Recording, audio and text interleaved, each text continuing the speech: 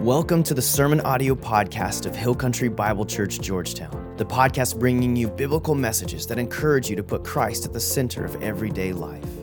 We're here to help you engage in the local church and to invite you into a life that matters through Jesus. If you have any questions about your next step, visit us online at hillcountry.life. And now for today's message. What's up, church family? How y'all doing? Y'all excited to be here? Sick. Okay. All right. A couple y'all are. Online church family, I'm glad that you're here with us, tuning in wherever you are as well. I just want to take a second really quick. Y'all, in my Father's house, there's a place for me. I'm a child of God. Yes, I am. Does that jazz y'all up? Come on. Does that jazz y'all up? To me, sorry, I got to go off script for a second, but that jazzes me up, y'all, that we have a place in God's house if only we believe in Jesus for salvation. That was off script for a second. But I'm glad y'all are here this morning with us. And today I am honored to be in front of y'all. And we are wrapping up this series, I Want to Change, So Help Me God. And I'm honored and privileged again to be here. And throughout this whole entire series, we've been talking about change. Right? In week number 1, I want to do a quick recap. In week number 1, we talked about our spiritual who. And we talked about how when we want to change, real lasting change isn't behavior modification, it's spiritual transformation, right? Like we learned that we can kind of change our behaviors, like when we're around certain people or we're doing things, but real change doesn't happen until we let the Holy Spirit take control, right? And when we let the Holy Spirit take control of our lives, that's when we get to reflect Christ in all we do. In week number 2, we talked about our spiritual why. And we learned that you do what you do because of what you think about you. And we talked about why do we do the things that we do. So maybe y'all went out and kind of thought about that. The example that I have is, man, I want to be financially set. But why? Why do you want to be financially set? What's your spiritual why in that? And so maybe you want to be financially set because you want to give more to your church. Maybe you want to be financially set because you want to glorify God with the resources He gave you. Or maybe you want to be financially set because you just want to use what He's given you very, very wisely. In week number 3, we talked about our spiritual what, and Pastor Brian kind of gave us this main point that we were supposed to think about, and it's based on who you want to become. What is one habit you need to start? We heard Pastor Brian talking about how we need to start habits that glorify Him and push others to Him and get rid of our bad habits. Right, and on the screen behind me, we didn't have enough room to put the cycle on there today, but the habit cycle is this. You've got a cue, you go into the craving creates a response, and the response is then into a reward, and the habit cycle goes over and over and over. And after that service, specifically, I kind of went home and was starting to think about, man, what habits have I created? Like, what do I do in my life that isn't glorifying to God? And, honestly, I went home and I thought, oh my gosh, like I have a lot of habits that I do that aren't glorifying to the Lord, y'all, and I want to get rid of those habits and pursue holy habits like Pastor Brian told us that we should pursue. And one of these habits today, I need to confess to y'all. You're my church family. I feel like I should be open and honest with you, online church family as well. One of the habits that I've created, and it's been here about 2.5 years, is, y'all, I rile up my daughter Ainsley before she goes to bed every night. I have to confess that to y'all. But any parents, can y'all relate? Come on, riling up your, me and Mackenzie are the only ones that do that. Okay, me and Mackenzie, we got each other. We're going to break that habit, right? But it's not intentional, y'all. That habit is not intentional. Like in the moment, I like being loud. I like having fun. I'm playing with my daughter. But if you were asked my lovely wife, Ashley, she would say I do it on purpose. Right? And on those nights when I'm playing with Ainsley and I'm having fun, y'all, all I do is I think about having fun with her. Right? We're playing tag, we're doing these games, we're throwing her stuffed animals, we're shooting basketball shots, we're doing all of these things, and y'all, all I want to do is create memories with her. And y'all might be thinking, well, that's not really that bad of a habit. Like that's okay. It's kind of annoying, right? You and your wife may go to sleep a little bit later, but that's not really a bad habit. Well, y'all, if you saw the look my wife gave me every night, you would know that it was a bad habit, right? But in all seriousness, what habits have you created? Right? What bad habits are you trying to get rid of? And what holy habits are you trying to create? That way it glorifies the Lord.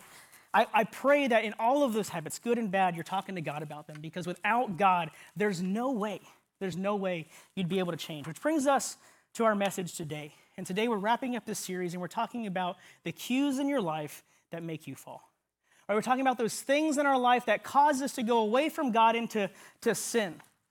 And today we're going to be reading a story of a man who fell head first into his cues, and which led him away from the Lord, y'all. But there's hope at the end of his story.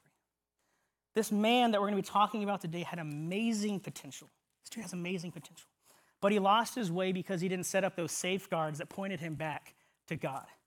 So who are we talking about today? And you probably looked on your outline, but I'm going to give you some hints if you haven't yet, and then I want y'all to respond when I ask you who we're talking about, okay? So hint number one is this dude had amazing hair, right? If he stood next to Fabio, he'd make Fabio look like a little kid, right? Amazing hair. Hint number two, this dude had super strength, right? If you put him in front of Superman would be like, okay, I'm sorry, I don't want to mess with you. Hint number three, this dude was pretty handy with a donkey jawbone. Okay, so with those hints in mind, who are we talking about today? Samson. Okay, good, right? Okay, good. So we're talking about Samson today, and today we will see that Samson has a bunch of different cues, right? There's a bunch of different cues in his life that he kind of lives out, but today specifically, I want to talk about three main ones, right? And by the end of this, I can almost guarantee that every single person in this room, including myself and online, we can relate with at least one of those cues, and the cues are this. It's pride, it's moments, and it's people. So before we dive in, we've got to look at Samson's entire story, right? We can't just take this stuff out of context. We've got to see who Samson is and what he was all about. And so that brings us to Judges 13, verses 2 through 5. It says this: a certain man of Zorah named Manoah from the clan of the Danites had a wife who was childless, unable to give birth. The angel of the Lord appeared to her and said, "You are barren and childless, but you are going to become pregnant and give birth to a son. Now see to it you drink no wine or other fermented drink, and that you do not eat anything unclean. You will become pregnant and have a son whose head is never to be touched by a razor." Remember that, because we're going to come back to that in 1 second. So whose head is never to be touched by a razor, because the boy is to be a Nazirite, dedicated to the Lord from the womb. He will take the lead in delivering Israel from the hands of the Philistine. So before we jump into who Samson was and what he was all about, we have to cue in kind of on this one term, and that's a Nazirite. Right? There may be some people in this room who have just walked into church for the very first time today and they've never read Samson's story, y'all. That's okay. Maybe some of you in this room have read Samson's story before and you're like, I know what that is. I've read that in the Old Testament somewhere. That's good. Y'all, we are all working in the Bible together at different stages, and so we got to go back to see what a Nazirite is. That way we're all on the same page. And that takes us even further back into the Old Testament to Numbers chapter 6, verses 1 and 2.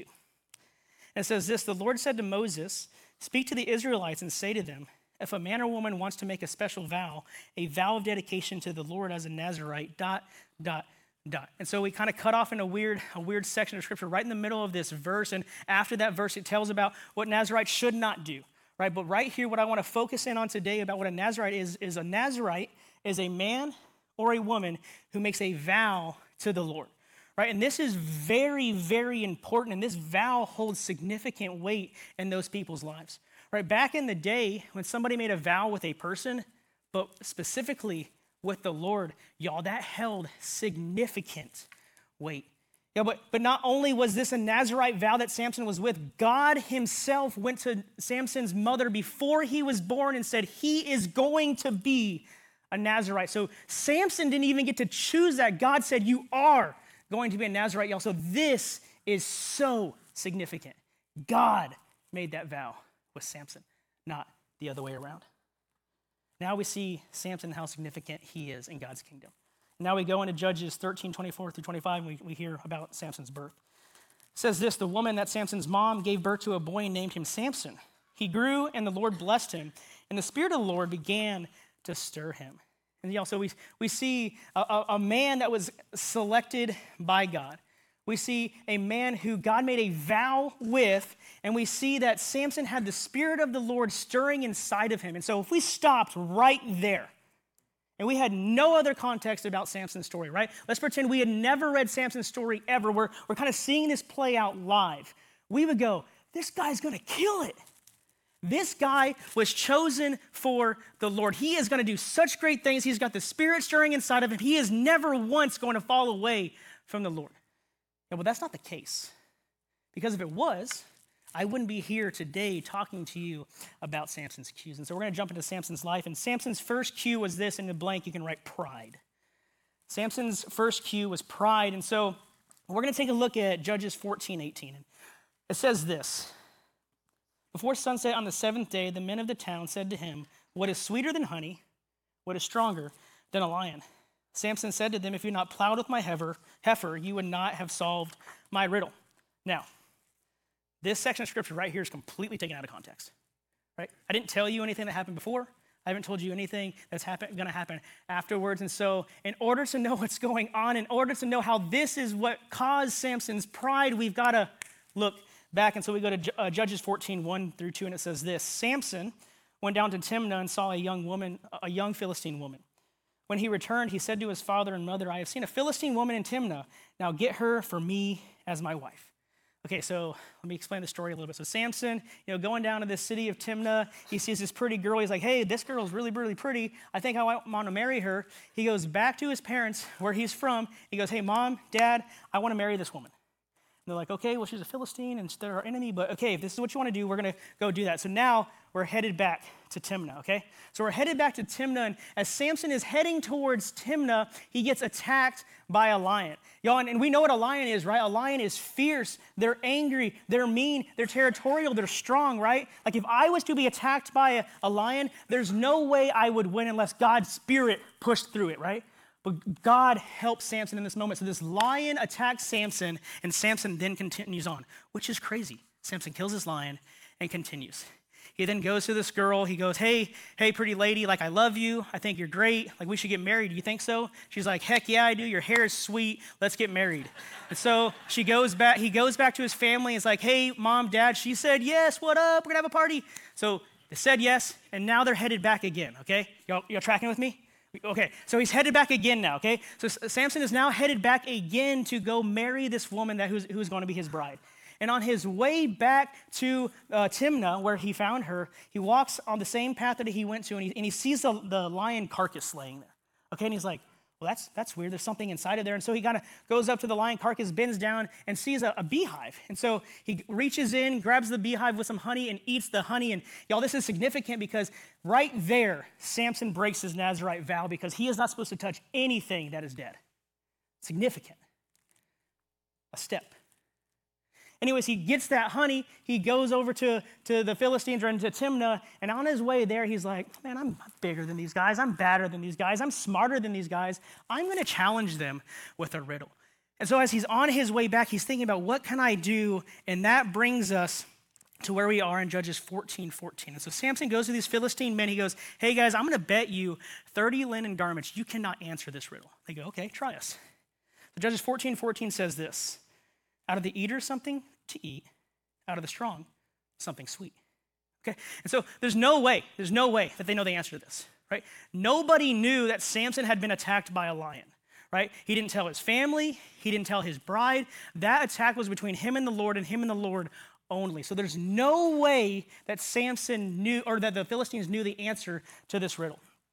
But the Philistines, being an enemy of Samson, did not want to get one taken over on them. So they went to his bride and they said, you need to give us the answer to this riddle right now, or we're going to kill you and we're going to kill your family. And so being scared and going, I don't want my family to die or me to die, she goes to Samson, and with some persistent nagging, Samson tells her the answer, and then in turn, she goes and tells the Philistines. And then that's where we pick up full circle of the story in Judges 14:18. It says this, and this is the Philistines to Samson.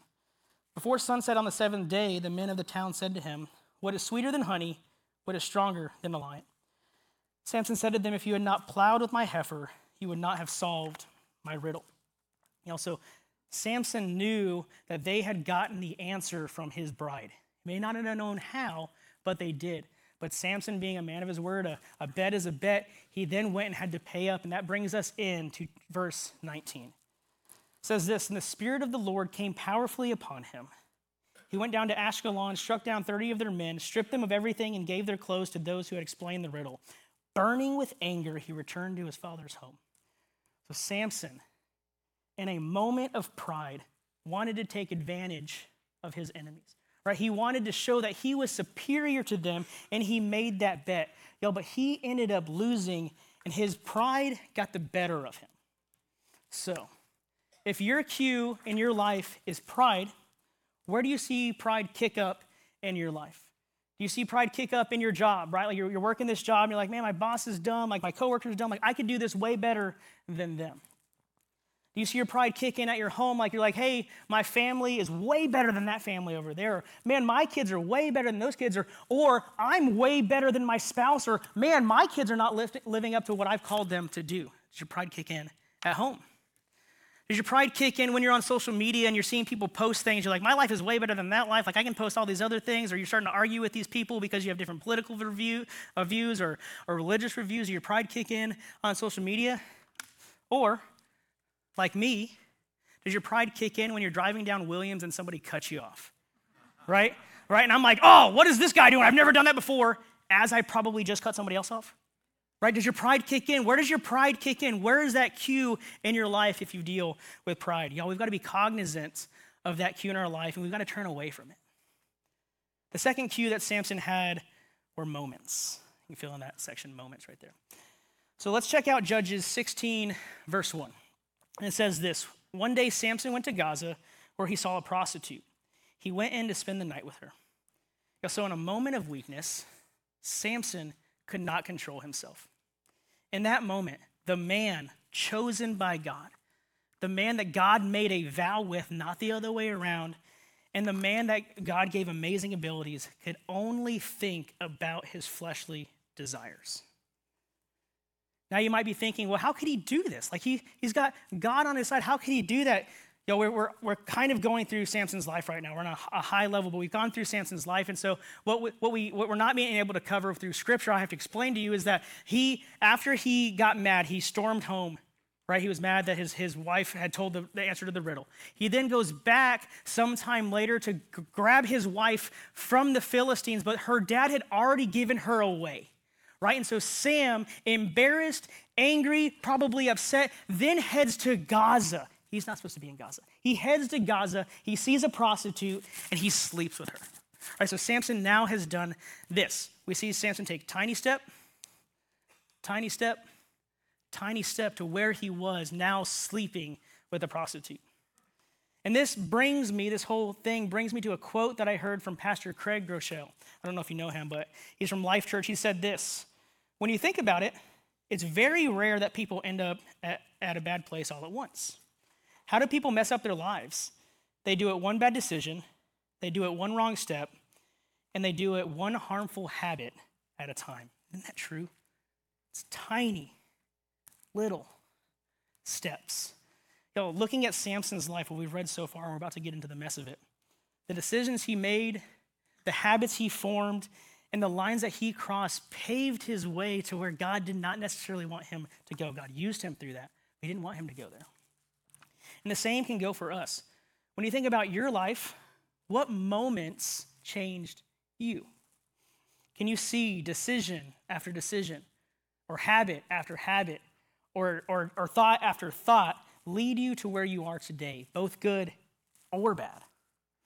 For me, prior to following Jesus, I see one decision after one decision that led me down to my path of rock bottom. What about you? What moments are a cue for you? For me, in college, it was the party that I attended every Friday and every Saturday night. What's it for you? Maybe like me, it's when am I going to get that next drink?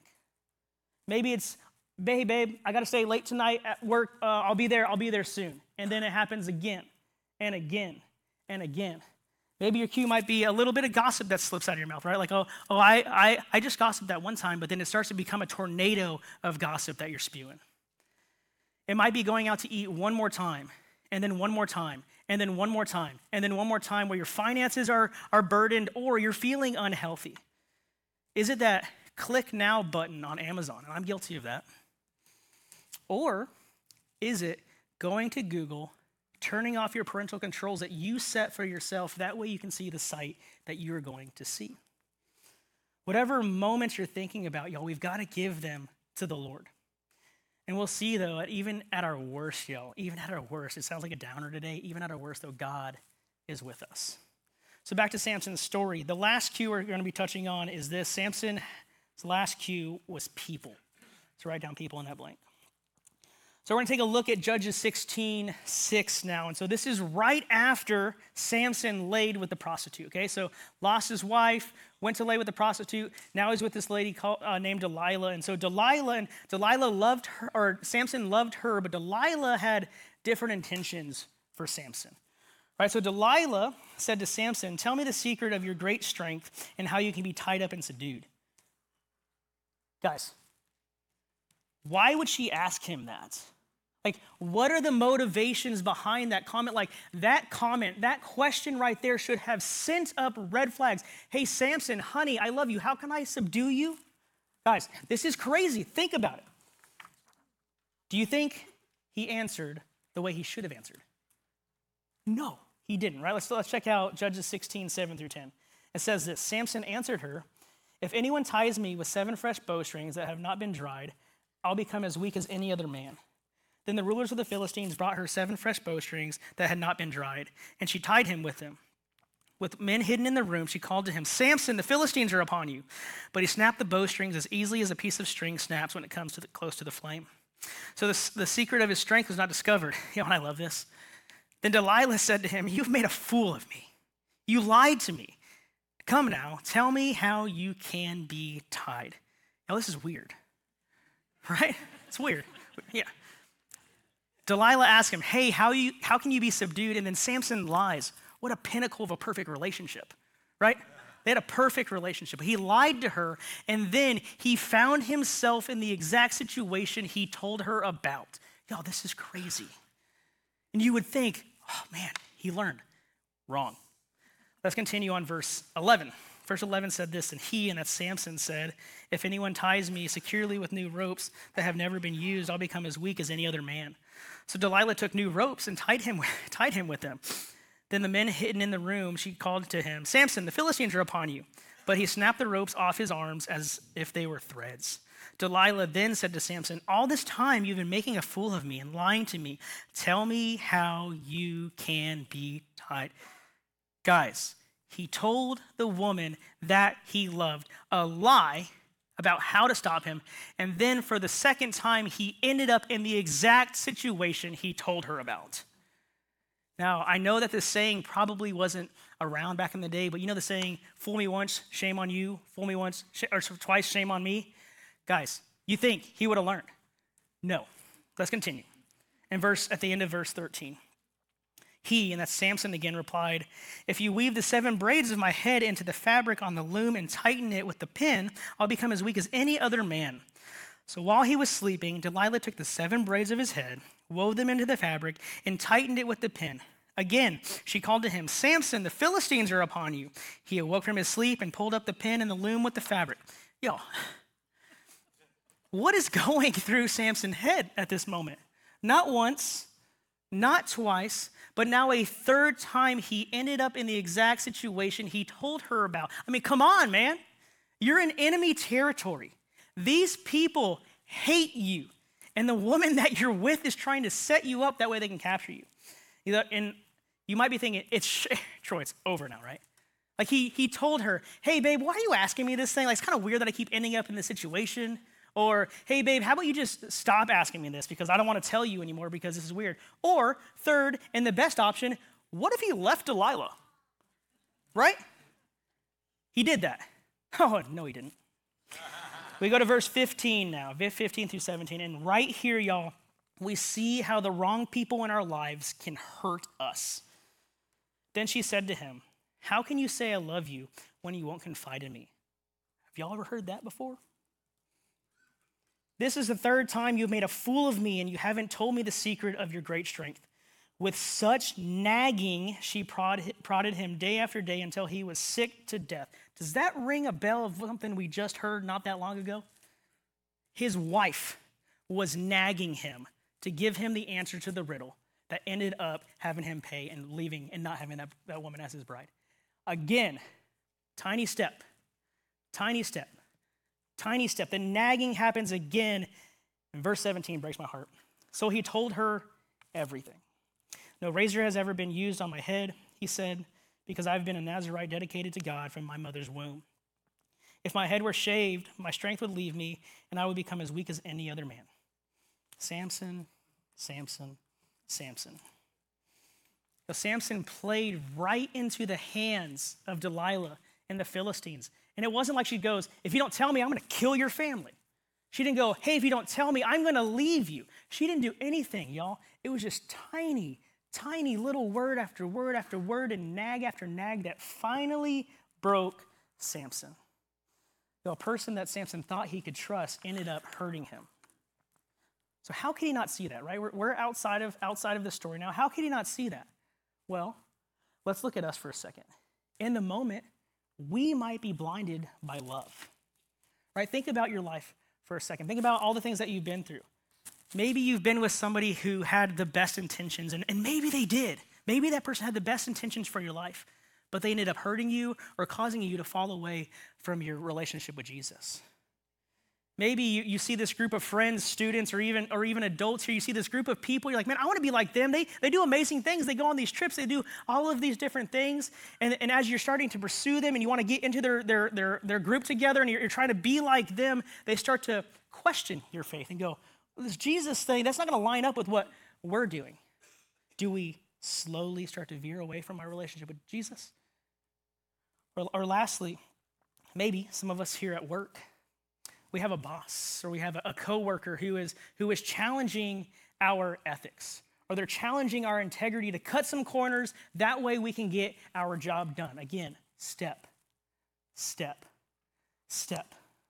Who are those people in your life that you need to distance yourself from? Now, hear me when I say this, right? We're supposed to love everyone. We don't hate them. We don't bash them. We don't talk negatively behind their back. We don't even necessarily cut them out of our lives completely. What I am saying, though, is that we need to be cognizant about who we are hanging around and the influence we allow them to have in our lives. I'm going to say that again. We need to be cognizant about who we are hanging around and the influence we allow them to have in our lives. If their influence is Christ-centered and they're pointing you to Jesus, hang out with those people. Those people are awesome and they want what's best for you. But if you got friends or family members or whatever who are pointing you away from Jesus going, this is crazy, what are you doing? If they're pointing you away, guys, you've got to distance yourself from them. But pray for them, right? Pray that the Holy Spirit would impact their lives. That way they would turn to Jesus. So now we're nearing the end of Samson's story. Right? And you might be thinking, like, dadgum, Troy, Samson kind of messed up. Samson didn't really do what God had called him to do necessarily. God used him through it, but man, his life could have been so much better. I want to tell you, in every single story ever, all of our stories in here, there is hope. There is good news, right? And so that's where we see in Judges 16, 25 through 30, and this is the end of Samson's life. It says this in verse 25, while they is the Philistines who tied him all up and took him, right, after he got his head shaved, right? So these are the Philistines we're talking about. So while they were in high spirits, they shouted, bring Samson out to entertain us.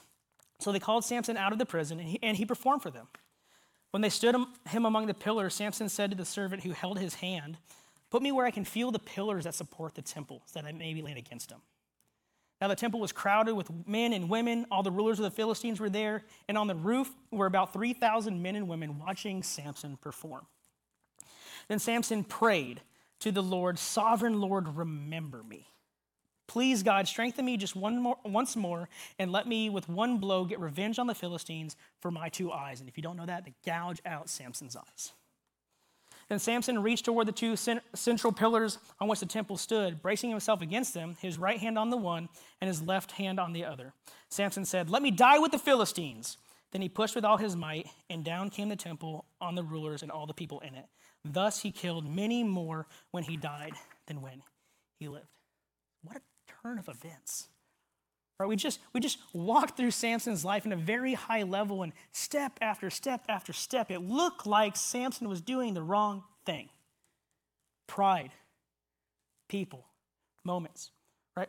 But here, in this section of Scripture, when Samson was at his worst, right, he was chained up, he was humiliated, and his eyes were gouged out, God was with Samson. God was with Samson through it all, even though he took those steps the wrong way. Which brings us to how we can recognize, avoid, or break our cues. And Samson said it best in verse 28 when it says this. Then Samson prayed to the Lord, sovereign Lord, remember me. Samson prayed.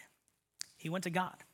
Samson knew that his only hope was in God, not his own power, not his own strength, not in his own wisdom, not in his own words, not even in his looks. Right? Samson knew that only God could truly save him from the place he was in. Now, I know that this story is crazy, right? Like, can we really relate to Samson? I mean, he did some crazy things, right? Like Troy, the cues that I have in my life that I'm thinking about right now, like, aren't really a big deal. Like, yeah, okay, I drink on the weekends on occasion, or man, I spend a little bit too much money sometimes, and my budget kind of gets blown out of the water. Or I talk about people sometimes, or man, I only look at that stuff at occasion. Well, those things could eventually turn into big deals, right? So the example, I drink a little bit on the weekend, could turn into, I need that drink to function. The next example, I might spend too much and my budget gets blown, could turn into, Troy, my house is in foreclosure. That next example, I only talk about people sometimes, could turn into, man, she's never going to trust me again. Or Troy, I only look at that stuff on occasion, could turn into, Troy, my marriage is ending because of my addiction. Now, hear me. These things may not become big deals. But they may not become big deals. But do you think Samson ever thought that he would be captured, eyes gouged out, and humiliated? I can guarantee he never thought that was going to happen in a million years. But it did. One small step at a time, one decision after one decision. Ephesians 4:27-29 says this, and do not give the devil a foothold. Anyone who has been stealing must steal no longer, but must work, doing something useful with their own hands, and they may have something to share with those in need. Do not let any unwholesome talk come out of your mouths, but only what is helpful for building others up according to their needs, that it may benefit those who listen. The key point right here, what Paul is talking about to the church of Ephesus is do not give the devil a foothold. Y'all, do not give the devil a centimeter of ground. The devil is prowling around right now as a lion, and he's waiting for you to succumb to your cue. He's waiting for you to take that little step. He's waiting for you to do whatever it is that you're thinking about right now. But luckily for us, we've got an amazing God who loves us and can help us through all of that. And he can protect us from that roaring lion, right? Or that prowling lion. So in closing, I have a question for you. Have you ever thought about your cues? And if not, let me leave you with this. You cannot defeat what you do not define. So I challenge you this week to sit down and to think about the things or the things that cue you to fall away from God, right? Pride, moments, and people, those are just a couple of examples that I pulled from Samson's story. But there are many, many other things that we can choose from that could be cues. In the end, y'all, Samson gave into his cues. He strayed from God's plan, but God was with him through the end. God saw him even in his mess. So if you're struggling today and you don't know how you're going to get out of your cue, or you're going, Troy, man, I don't know how I'm going to do this, I want to leave you some hope. Right, Matthew 11:28-30, Jesus says this, come to me, all who are weary and burdened, and I will give you rest. Take my yoke upon you and learn from me, for I am gentle and humble in heart, and you will find rest for your souls, for my yoke is easy and my burden is light. Jesus is there for you when you put your faith in him for salvation. Jesus can help you define your cues, but Jesus is the only person that can help you defeat your cues. We can't do it on our own strength. Give your cues to him, give those things to him, and he will help you through. If you're struggling today, and you need prayer, you're like, Troy, I don't know where to go with my cues. We're going to have some prayer partners at the ends of the stage. Please come pray to them or come talk to them because they want to pray for you, they want to love on you, and they want to point you towards Jesus. One housekeeping thing, I think Dylan mentioned it already, but we are having our meeting tonight. We're doing the finances and we're doing the elder vote. If you are a member, or even if you're not a member, please come to that meeting. That way you can hear about the finances that we're doing for 2024 and also meet and talk to the elders that we're voting in. Y'all good? All right, let's pray. We're going to get out of here. Dear Lord, Heavenly Father, thank you for today, God, and thank you for Samson's life. God, it looked like he royally messed up his life, God, but even in the mess, even in the times that Samson strayed, you were still with him, God, and you still loved him, and we can see that in our lives as well, God, that we're going to mess up every single day. God, I pray that the people online and the people here in the congregation today don't hear me wrong and think that they have to be perfect because we can't be. Only Jesus was perfect, God. But I pray that when we start to succumb to those cues, or when we start to kind of lean towards maybe doing something we shouldn't do, God, we can bring that to you. We can talk to you about it. And God, you can show us how to leave that cue in the dust. God, I pray for our congregation that they can be strong in the faith, God, and they can go out and tell somebody about you. God, we love you so much. In your name I pray. Amen. All right, y'all, go out this week and have God defeat your cues. Have a great week, guys.